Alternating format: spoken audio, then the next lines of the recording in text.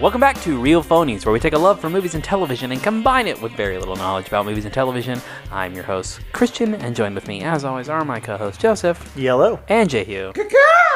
We couldn't think of anything to talk about this week that's timely, so we're going to go back to old faithful, like when we used to have themes. Topics. We would have topics. And we're going to do, what do we call this? Hidden Gems. Hidden 2008. Gems. Yep. Hidden Gems of 2008.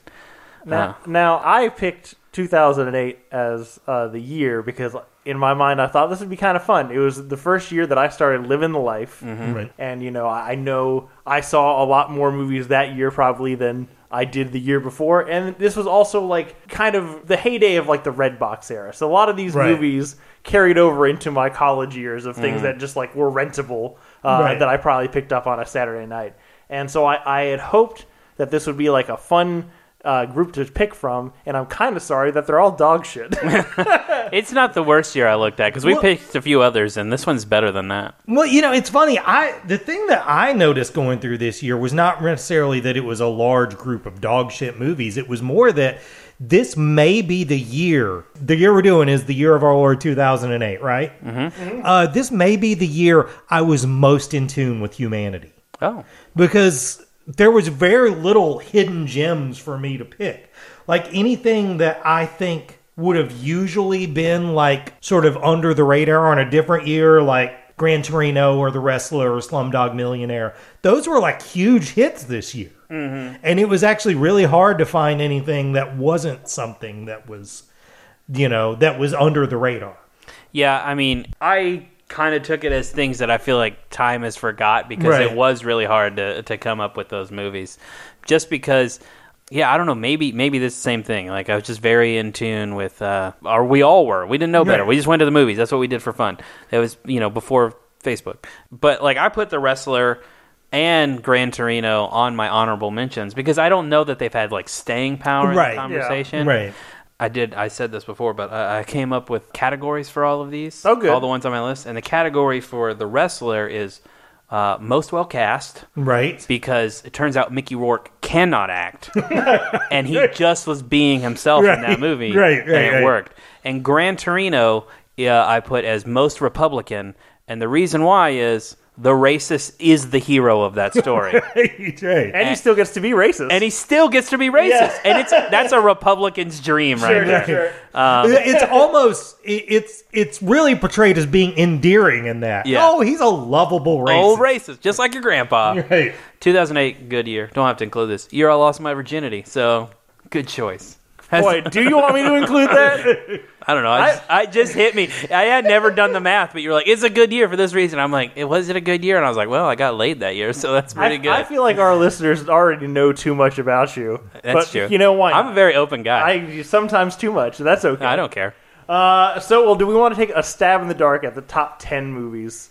Top 10 grossing movies of 2008. I mean, I really feel like this should be pretty easy. Kingdom of the Crystal Skull's got to be up there. It is number 2. Of course. Transformers. Dark Knight. The Dark Knight is number 1. Dark $1 billion.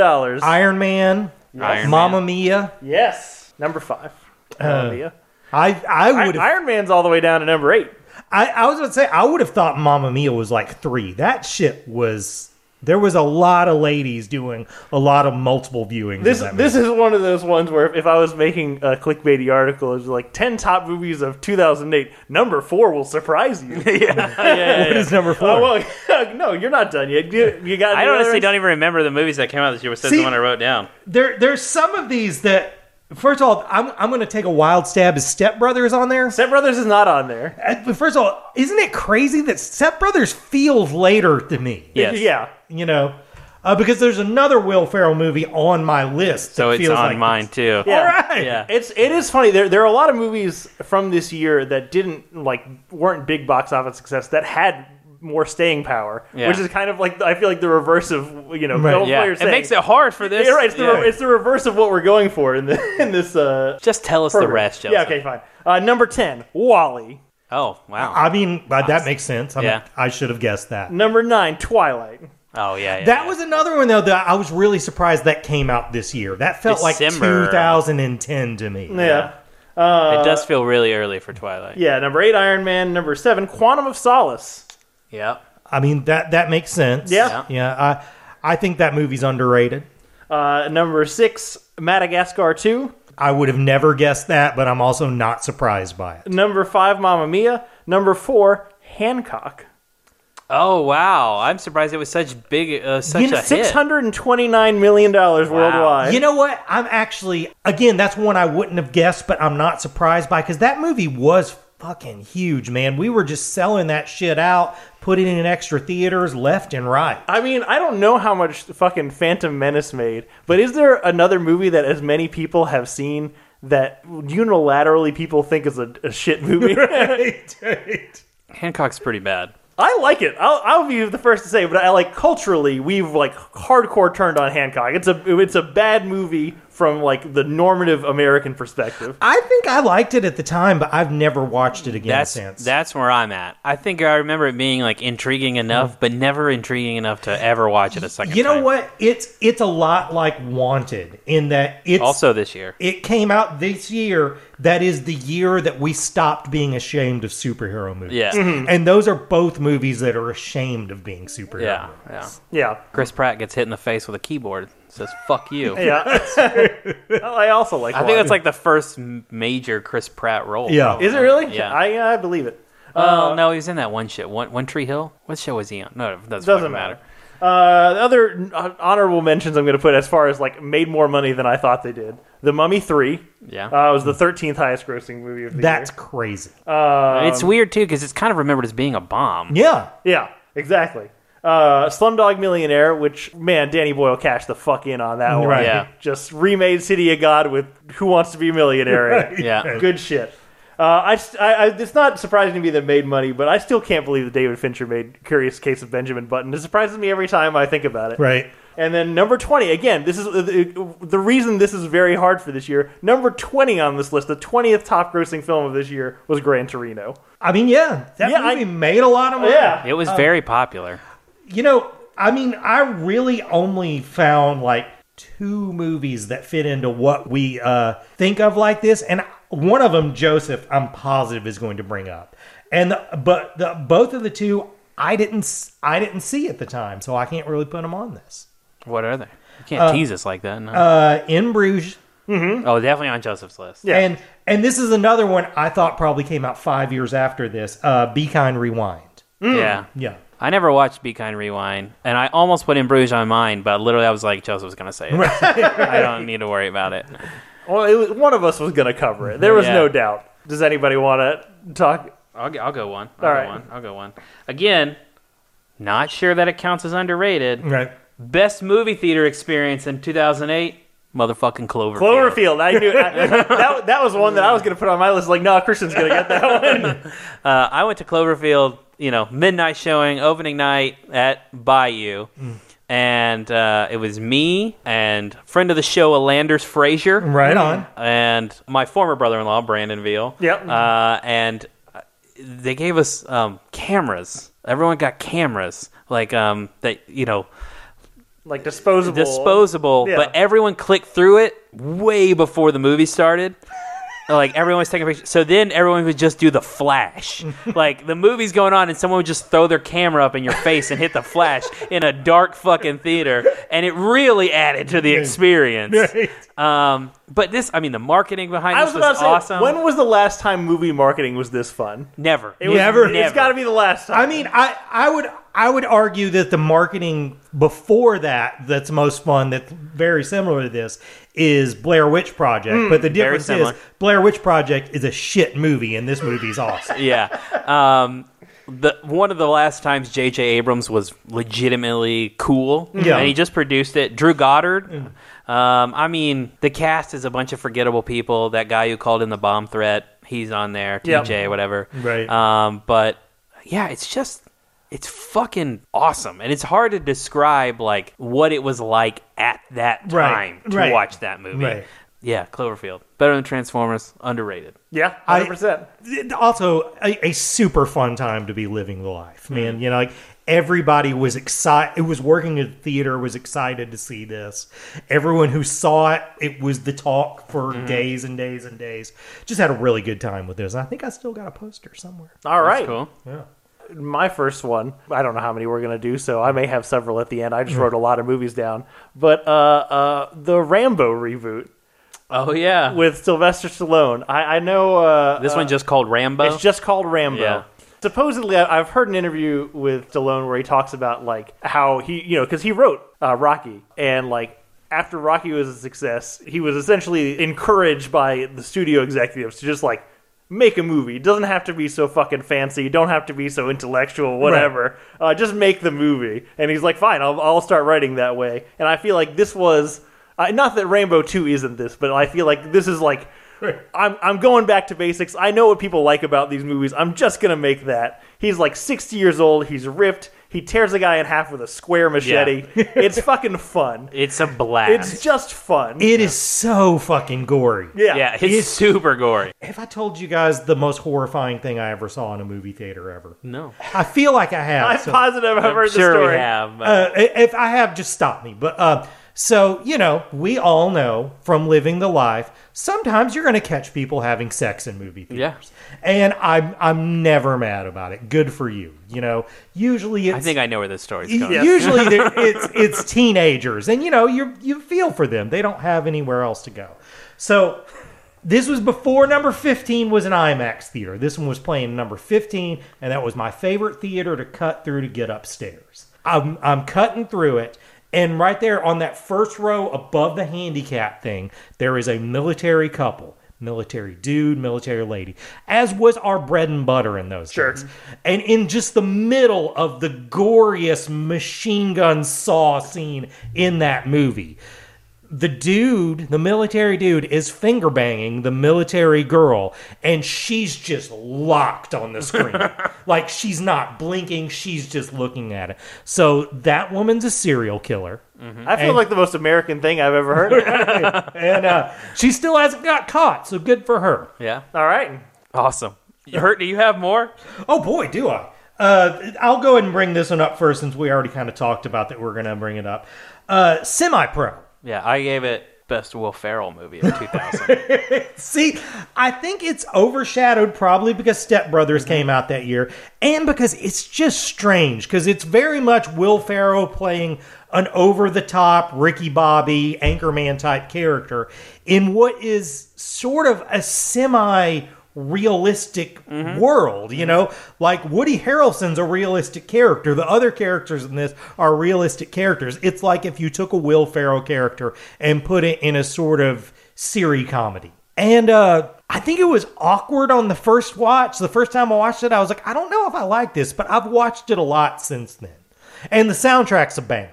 Yeah, this is probably the Will Ferrell movie I have watched the most out of all of them. I think it's... he went on a little run of like sports comedies with Talladega Nights and Blades of Glory and then Semi-Pro. And it's my favorite of the three. I think it's super quotable. I think all the characters are funny.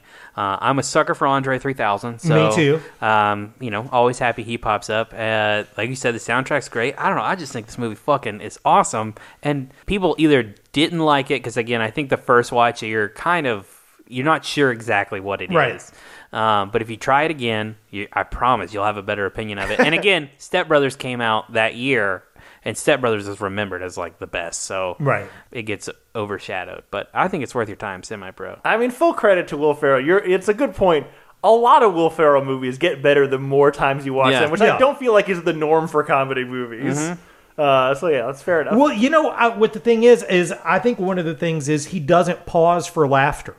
He just keeps going. He just keeps going. So when you're laughing at one joke, you're missing the next joke. So, Joseph?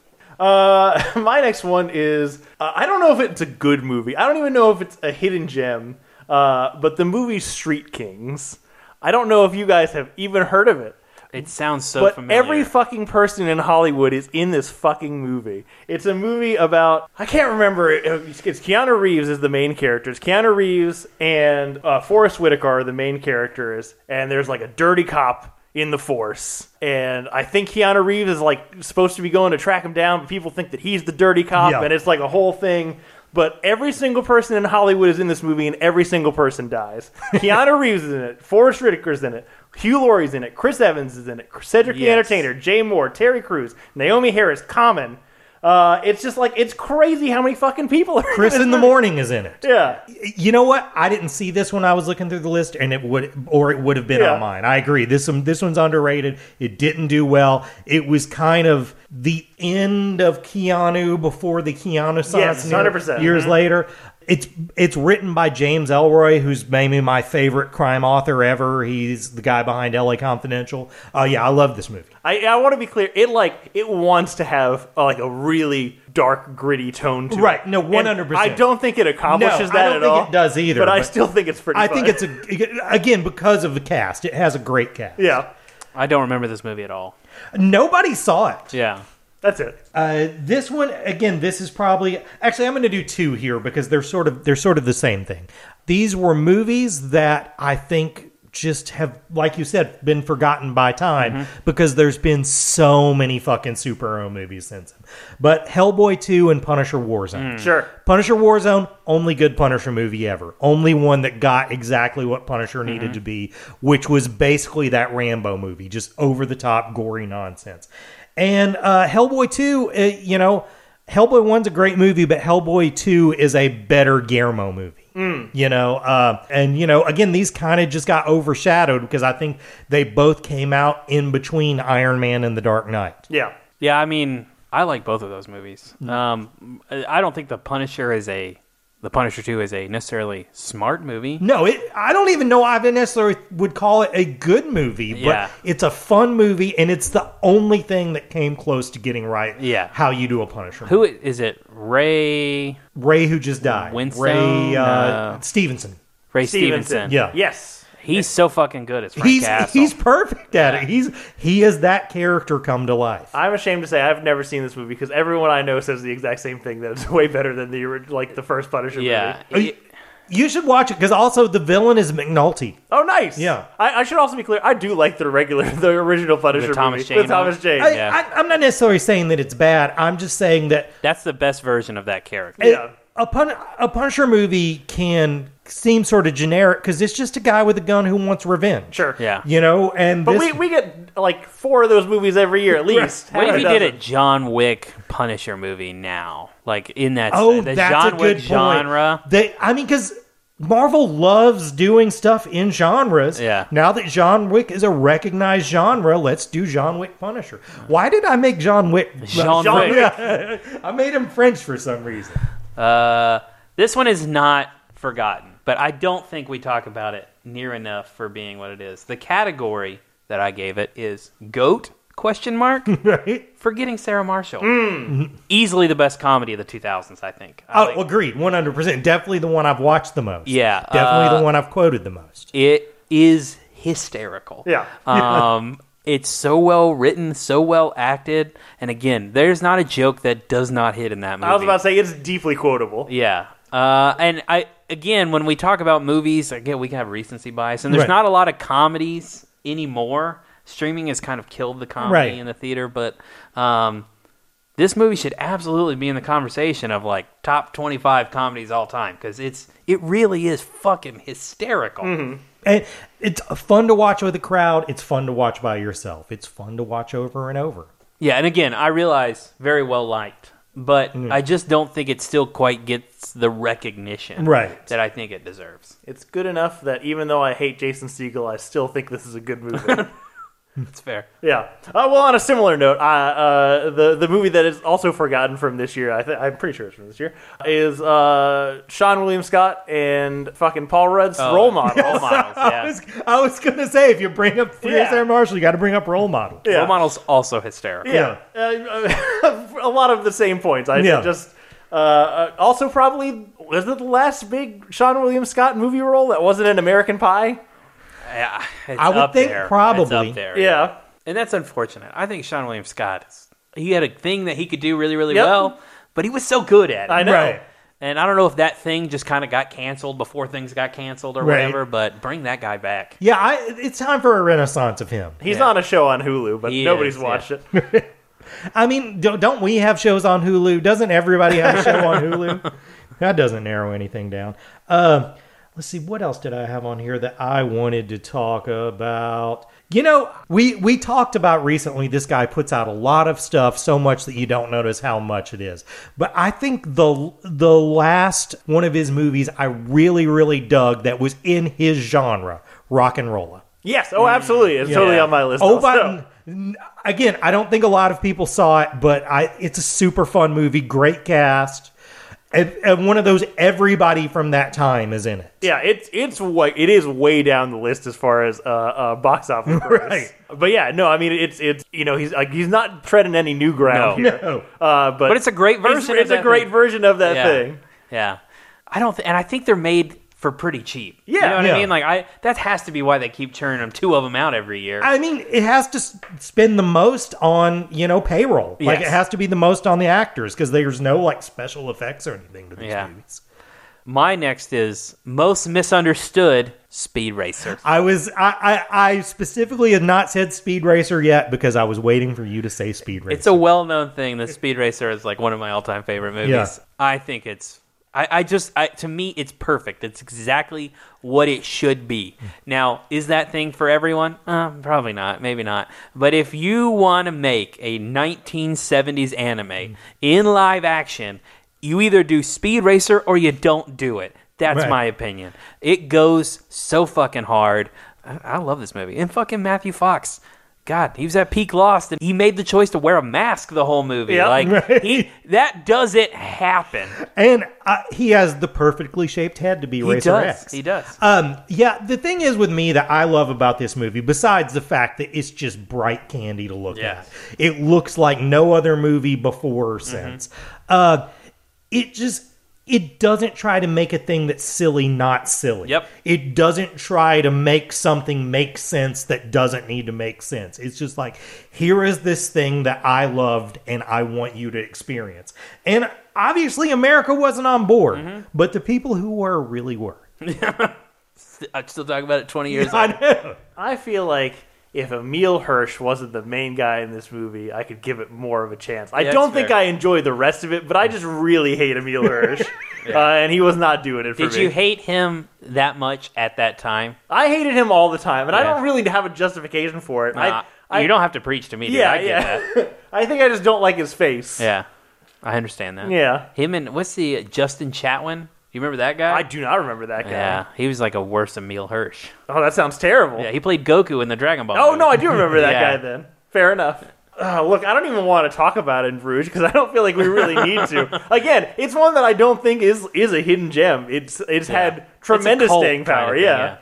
This one's slightly more than as I'm kind of whittling down here. Ip Man came out in 2008. Oh, wow. The first one? The first Ip Man, which is old Donnie Yen, kind of, I feel like, revitalized the kung fu genre. Yeah, I would say so. It was definitely one of those things where word of mouth was very strong for this movie. All your friends were like, have you seen Ip Man?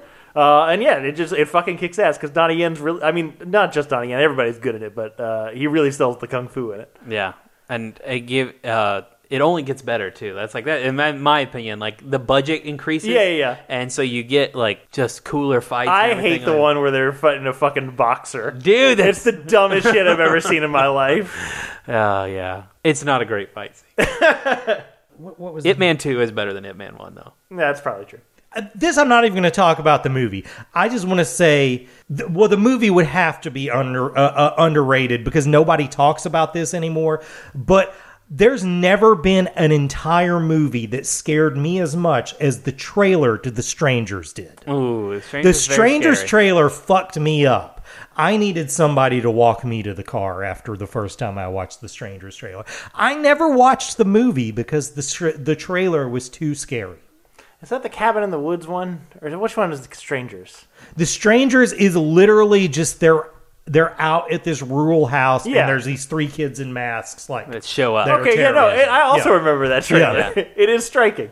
My last 3 actually are like forgotten things. Okay. And this movie is not good. I'm not recommending anyone watch it, but it's the most 2008. Okay. Nick and Nora's Infinite Playlist. Sure. Michael Cera, Kat Dennings, fucking Snow Patrol. You couldn't get more 2008. I was going to bring up this movie too because it's literally a movie built around dead technology. Like, you know, a movie about iPod culture only makes sense in the year 2008. Yeah. 2007 would have been too early. 2009 would have been too late. I will say also in this, I'm sure I've talked about this. I don't even know the actress's name, but the girl who plays the drunk girl in this, best drunk girl ever in a movie. She gets drunk girl down because she understands what's different about drunk girl than drunk guy. Drunk girl has a very specific thing where she thinks you don't understand what she's saying. Drunk guy has problems understanding you. Drunk girl has no problem understanding you. Drunk girl doesn't think you can understand the complicated point that she's trying to convey, that you're understanding fine. My favorite thing about this show is when you pick a weird thing and you have like a pre-prepared monologue about it. Love it. I really do love. I wish I knew that girl's name off the top of my head because I think it's an Oscar-worthy performance. I've never seen this movie, and I've never had a tremendous interest in it. But now that you pitch it as just 2008 nostalgia in a movie, I'm kind of into it. I'm like, maybe I should see if this is on streaming now. And I think you just said this, but who's more 2008 than Kat Denning and Michael Cera? Correct. You know. I don't have like. You said did 3. Did you do 3? I have 2 more. Okay. I can just finish them off. If you I'm just like I would roll them off. So shockingly, not the most Republican. The most why. Just why does it exist? W. Yeah. Why wasn't it either fun or not fun? You know what I'm saying? Why do you make a movie about a president who's still in office? Right. George Bush was still president in 2008, and Oliver Stone could not wait so much that he had to make the movie before Obama got in office. It just why? I just want to know why. Also, man, just Josh Brolin as W sounds like a great time. I mean, I do think it is a fun time. Right. And then my other honorable mentions, most canceled in 2024, 21. And I don't know if everyone's canceled in that movie, but I just think one dude is so canceled that it taints the whole other thing. Right. And we've talked about it at length on this podcast, but Kingdom of Crystal Skull, it's better than you think it is. So go fucking watch it. I mean, I also was going to mention that as underrated, even though we just did a whole podcast on it. I want to bring that home. That's way better than you remember it. Yeah. Boy, I don't know if I have any good ones. I was also alarmed while I was going through this list of how many movies that I know that I saw. Make sure I didn't leave anything. That I don't remember a fucking thing about. Oh, I got one more. Okay, go for it. This one's mostly for Jehu. Jennifer Carpenter, Quarantine. That's true. Yeah. Jennifer Carpenter, the first movie I remember noticing that the last scene in the movie is in the trailer. Yes. If you've watched that trailer, you got the point. I mean, I love a movie with a simple plot. Sure. Which is just, you're going to be locked in the house with people with rabies. And that's all it is for 90 minutes. And it's all in night vision. Yeah. Fucking cool. Also, rabies as a stand-in for zombies is very aughties. Yeah. Very mid-aughties. It's super rabies. Let's give it. They even use the term, I think, super rabies. Look, it's not actually a hidden gem, but I just like to say it because it makes Christian mad. The Hurt Locker came out in 2008. God. It hurts everything everything in me. My brain hurts talking about the fucking Hurt Locker. I mean, that is definitely not a hidden gem. It won Oscars. Yeah, no, well, nobody fucking talks about it, but... I mean, it is funny that Jeremy Renner has become such an embarrassing mess that he's almost like Jason Statham. We forget that Jason Statham was an actor at one point. Yeah. I don't know. I feel like there are a few actors that have had more shots at like the spotlight than Jeremy Renner. Right. To be like completely forgotten and just like never taken off from it. I mean, he like ruined one franchise in The Bourne and then got immediately replaced with a 50-year-old Tom Cruise in the other one. Yep. Right. Tom Cruise, who had brought him in to replace him. Yes. Correct. And then he was like, you can't do that. You're not ready. I know a better guy to replace me. Me. Also, Anthony Mackie's in that movie, and I fucking can't stand that guy. Yeah, I know you do. As far as like significant movies, Let the Right One In came out this year. I never fucking finished this movie. It bore the shit out of me, but people seem to like it. The original? The original let the right one in. Everyone who needs to see that movie has seen it. That's probably correct. fair. We're not recommending it to everybody. And then these are the real deep cuts because these were like my Redbox things. Smart People with Dennis Quaid, Thomas Hayden Church, and Elliot Page at the time, Ellen Page. And it's just about how smart people are miserable, and Sarah Jessica Parker is in it. Made me miserable. It's not a good movie. It was the first movie Val and I watched together. Oh wow, which was not a good choice. And then the last one is Charlie Bartlett, which I mentioned. Oh God, because I saw it and I was like, I know I've seen this movie, but I don't remember a fucking thing about it. It's Anton Yelchin. He's a rich kid who goes to a public school and becomes a therapist. But I mostly wanted to mention it because it's the thing that Robert Downey Jr. did before Robert Downey Jr. realized he could make a shit ton of money just doing Marvel shit. Right. Man, Anton Yelchin. I know, man. Gone too soon. Way too soon. Yeah. Just what a bummer, Joseph. Way to bring us down there. A couple more things I'll bring up. Defiance, good movie. I don't think anybody really remembers. Sure.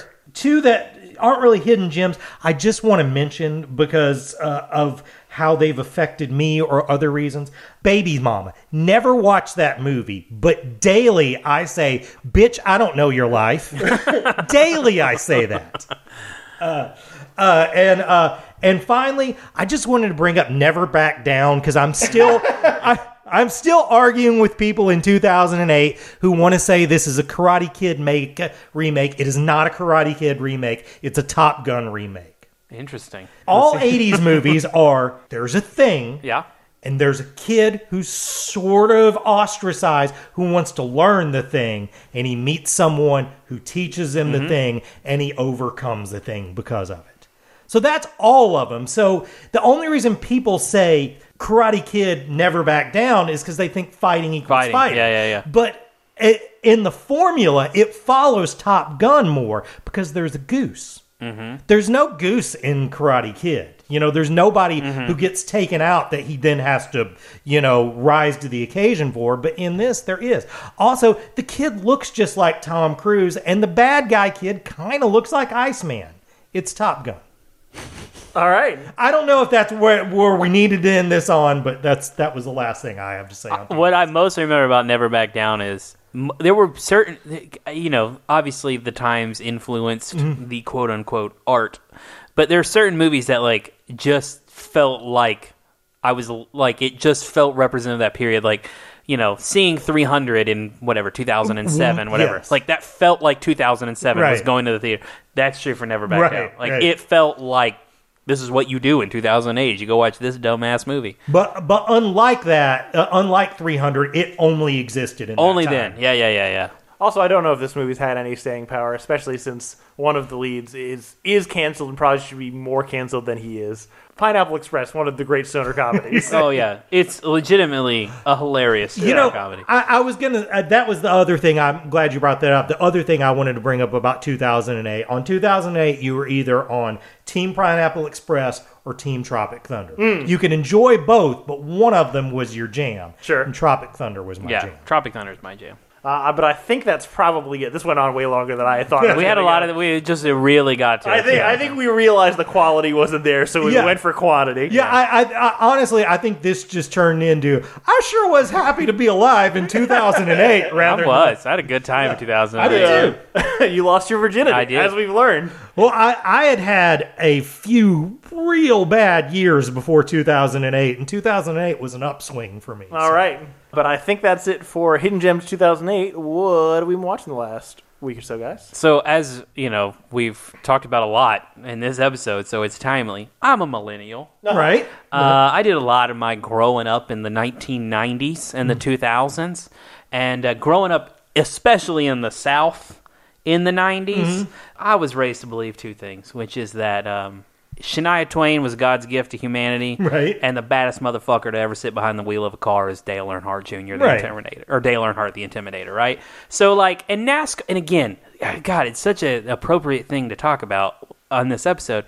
People don't understand how fucking huge NASCAR was in the late 90s and early 2000s. 100%. There was a good chance you didn't know an NFL quarterback, but you knew Jeff Gordon. Right. these dudes were just the biggest fucking superstars on the planet, right? And again, I've watched NASCAR as a kid. I didn't really stick with it. I love sports. I love anything competitive. Right. But, just watching somebody turn left over and over again doesn't do it for me. Right. I watched the Daytona 500 where Dale Earnhardt died. I remember it. It's ingrained in my memory forever. But it's just not something that I stuck with. Now, mind you, throughout my life, has there been times when, I know enough about NASCAR where I can, have a conversation? Sure, I'm an addict. I will watch and keep up with anything competitive. I check ESPN, 45 times a day. I know enough to have a conversation. And I've watched enough to be able to, have some opinions. But Netflix has a new documentary out called NASCAR Full Speed, and I watched it this week. And if you're unfamiliar, also, this has been Netflix thing over the last year, is to do these mini 4 or 5 episode sports documentaries. They did quarterbacks, and it was kind of lame because you didn't change your opinion. You knew exactly what you want. They did one on the PGA, and it was okay, but golfers are prima donnas. They're super fucking annoying. They just whine all the time. But what makes this one so fun to me is, number one, if there's any sport that should be on a 75-inch TV in 4K in surround sound, it's fucking NASCAR. Right. Loud, exciting. Your room should shake when you're watching it. And those wrecks are cool, in that high def. That part's fun. But two, there's a really kind of interesting storyline, I think, with it, which is, if you're familiar with how NASCAR works, drivers are on teams, and those teams have an owner, and one of the guys I follow is Denny Hamlin, and Denny Hamlin races for Joe Gibbs. But Denny Hamlin also owns his own team. So he has a team of guys he drives with, and then he has 2 dudes that he owns who drives. So how does he make decisions on who wins and who he helps? That's legitimately an interesting question to ask. That seems like a conflict of interest. Correct. So, I watched all of it in 2 days because I was fucking hooked. I was like, I am in. This is an exciting premise. It looks awesome. I'm saying NASCAR Full Speed, better than Transformers. Would not anticipate to say that. Didn't plan on talking about it at all. Sure. But I had a lot of fun with it. Is that on Netflix? It's on Netflix. Can I want a minor sidebar off of your thing, because it's a long road back, but stick with me here. I feel like for the most part, most of the things I consume on podcasts that go into my brain are not useful things. It's mostly just what we do, but other people talking. Occasionally it's something pseudo-informative, but not actually informative enough to have any staying power or impact on my life. One of the few things that I learned from a podcast that has stuck with me was something on, it was This American Life or something, where there's a psychologist talking about how we as humans, despite how advanced we think that we are, we feel first and we think second. So when something happens to you, your body's response will be the feeling, and then your conscious brain will go in and assign a meaning to that feeling. But the conscious brain didn't make the feeling happen. The feeling happened first, and then your thinking gave stuff it purpose, correct, which is 100% all that we do here on this podcast. It was what we've been doing for the last 30 minutes about these fucking whatever movies. Mediocre movies. Mediocre movies. How did we feel about them at the time? I say all that to say, from the ages of 5 to 11, I was obsessed with Jeff Gordon. I had Jeff Gordon fucking everything. I had Jeff Gordon shit on my walls. I had Jeff Gordon shirts. I had 2 leather Jeff Gordon jackets. I had NASCAR the game. I had fucking every Jeff Gordon thing you could imagine. To this day, from my birth till now, have never seen a NASCAR race. I have no idea why I love Jeff Gordon so much, but he was my fucking dude, and I was ride or die. I mean, again, from that was probably 96, 97 to 2001, 2002. Yeah, he was probably the biggest sports celebrity.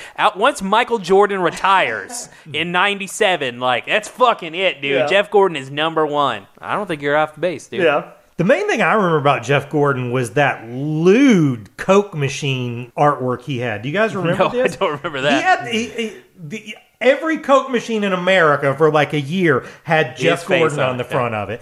And he was spraying a bottle of champagne right from his crotch. It was... right? Yeah, just right out of his... I mean, what else are you expected to do,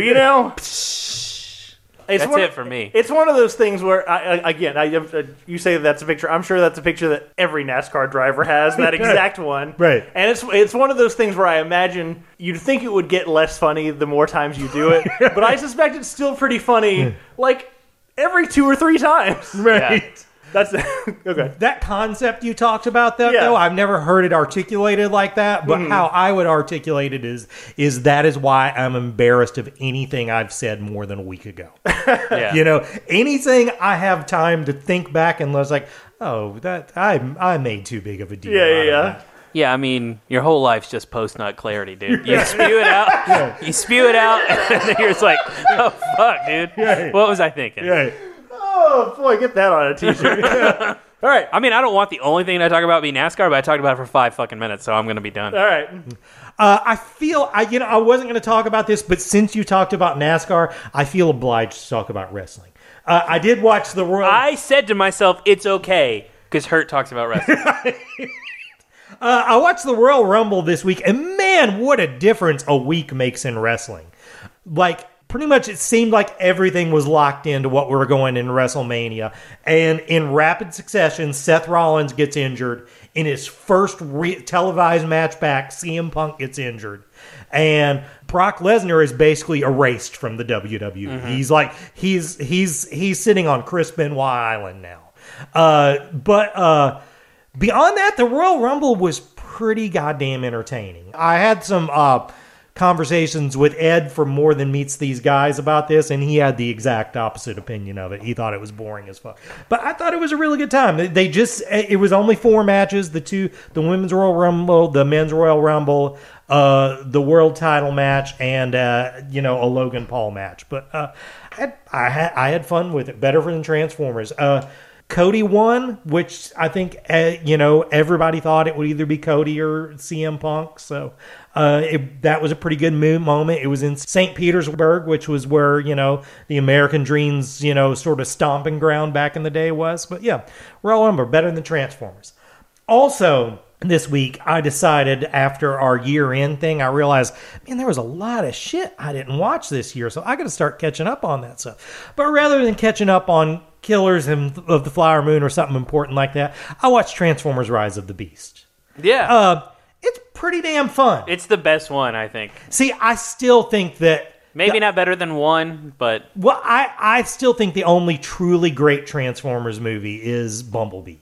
Oh, yeah, Bumblebee's better. Yeah, Bumblebee's better. I love Bumblebee. It's pretty fun. And, man, I really wouldn't have thought going into this that I would say this, but Pete Davidson really nails it in this. Yeah, he's good. Very, very likable. He's just enough Pete Davidson. Mm-hmm. Like, he's, like, it's enough where you're like, oh, it's Pete Davidson, right. But it's not annoying. But it's not the level of him that he annoys me.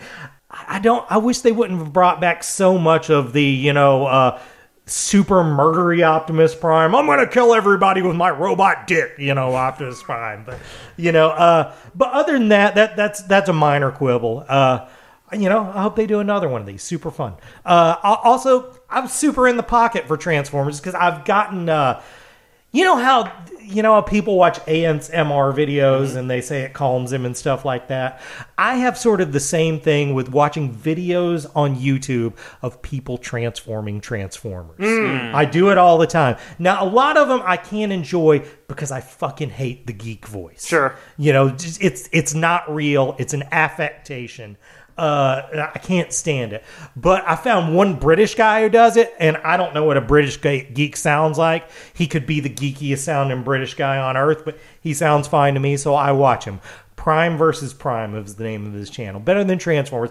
And I'm going to sort of undercut myself there because what I love about him is just how enthusiastically, like, he talks about Transformers like an 8-year-old does. He does sound effects. He does voices. It's great. So yeah, Prime versus Prime. Better than Transformers. That's all I got. Well, look, it kind of segues into a thing that I forgot.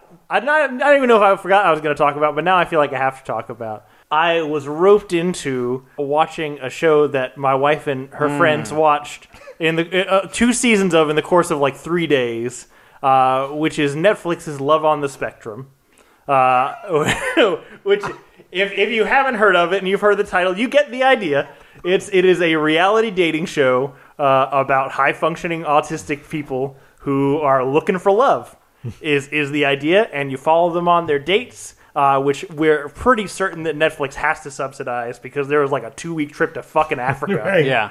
And like a full resort thing. But it's so baffling to it's so baffling to me as a society that this is a thing that is like the number 3 show on Netflix right now. I think it was the number 1 show for several weeks. Because like, I don't know. I think, I'm not saying like autistic people shouldn't date, because obviously they should. And you know, if the show is providing a platform for them to like do that, good and all. But a large part of the show and a large part what's presented to us and the point of it is like showing how fucking awkward they are on their dates or like trying to set up the dates. Right.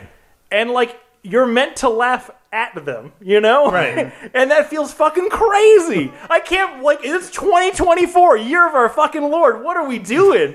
Like, when Hurt told us a couple weeks ago about his fucking show where we're like judging people on their dicks, it's like, surely we can't still be doing this. Yeah. But that, like, on a moral scale feels like way better. Several tiers better than whatever the fuck this is. Love on the Spectrum is worse than Transformers.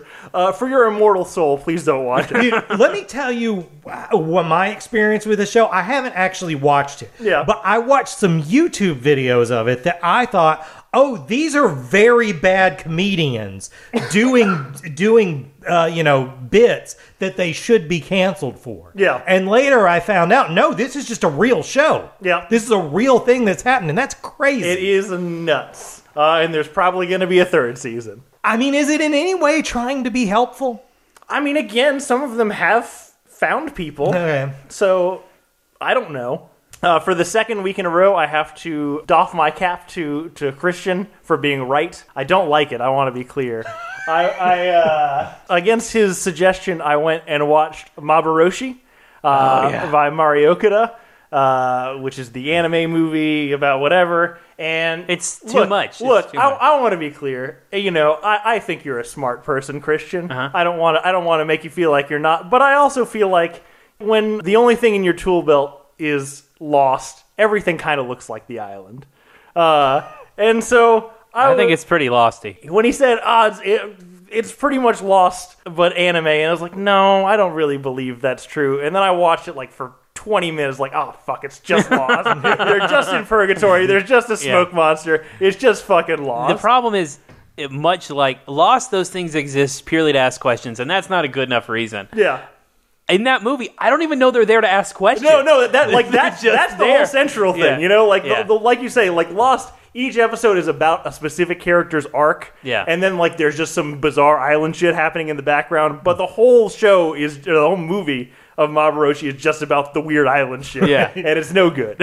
It's not terrible, but it's not what I was hoping it was going to be. You know what? It sounds like if you're someone who complains about Lost all the time, maybe it is for you. No, I don't think so, because it's what those people, what they complain about Lost, that's what this is. Like the filter those people watch Lost through, this is that filter, right on. I think. Because, I mean, I feel like the people who were unhappy with how Lost... I love that we're talking about the end of Lost again. I pitched it for the episode. The people who are unhappy with the end of in Lost, it's always about they only cared about the mystery. Mm-hmm. You know, they didn't care about the characters. It was just the mystery. So this sounds like it's just the mystery. Yeah, but there's no solution. Oh, then they won't like that. No. It's no good. The only other thing I did watch, I went to an actual movie theater and watched American Fiction with Jeffrey Wright. You didn't watch Poor Things? No, we didn't watch Poor Things. Oh. It sounds like you guys are not familiar with it at all. I am. I totally am. Okay. But I'll spell it out for anybody who's listening, I guess. Basic premise is main character is an author who is an African-American guy who writes books, but they're not successful. He's frustrated because he sees people who are writing what essentially I think he feels like are like blaxploitation books. Right. And like making a shit ton of money off it. So he writes one drunk as a joke, and it takes off, and he has to deal with the moral aftermath of that. What I like about... I will say, I watched this movie in a theater of like 12 people, and all of them were white, and that felt weird in its own right. But it is genuinely fucking funny. And I do feel like kind of the hilarious hijinksical premise is to draw you in, and then behind the curtain is just like a well-written family drama about a guy trying to figure out how to like reconnect with his family. So anyway, it's way better than Transformers. It's really good. Yeah, because the trailer makes it seem almost like it's like an 80s Dudley Moore farce. Yeah. Like you like, or like a movie where you're impersonating a spy, but you're not really a spy. Because isn't it that he writes it in character as if he's from the streets? Correct. He's not. Yeah. It's it's very it's very good. It's funny. I think to your point, Hurt, it was tonally a tough needle to thread, and it does it effortlessly in a way that like I didn't even notice how weird it could have been. Right. So yeah, better than Transformers. Yeah, I've been wanting to see it. Not enough to go to the theater. But. Yeah, no, I mean that's fair. Yeah, but that's fucking it. We got it. This is a long one for us. Next week, something else. Hidden Gems 2009. Look, we if we ever do Lost, we got to plan. I need like 3 weeks to do Lost. Yeah. At least.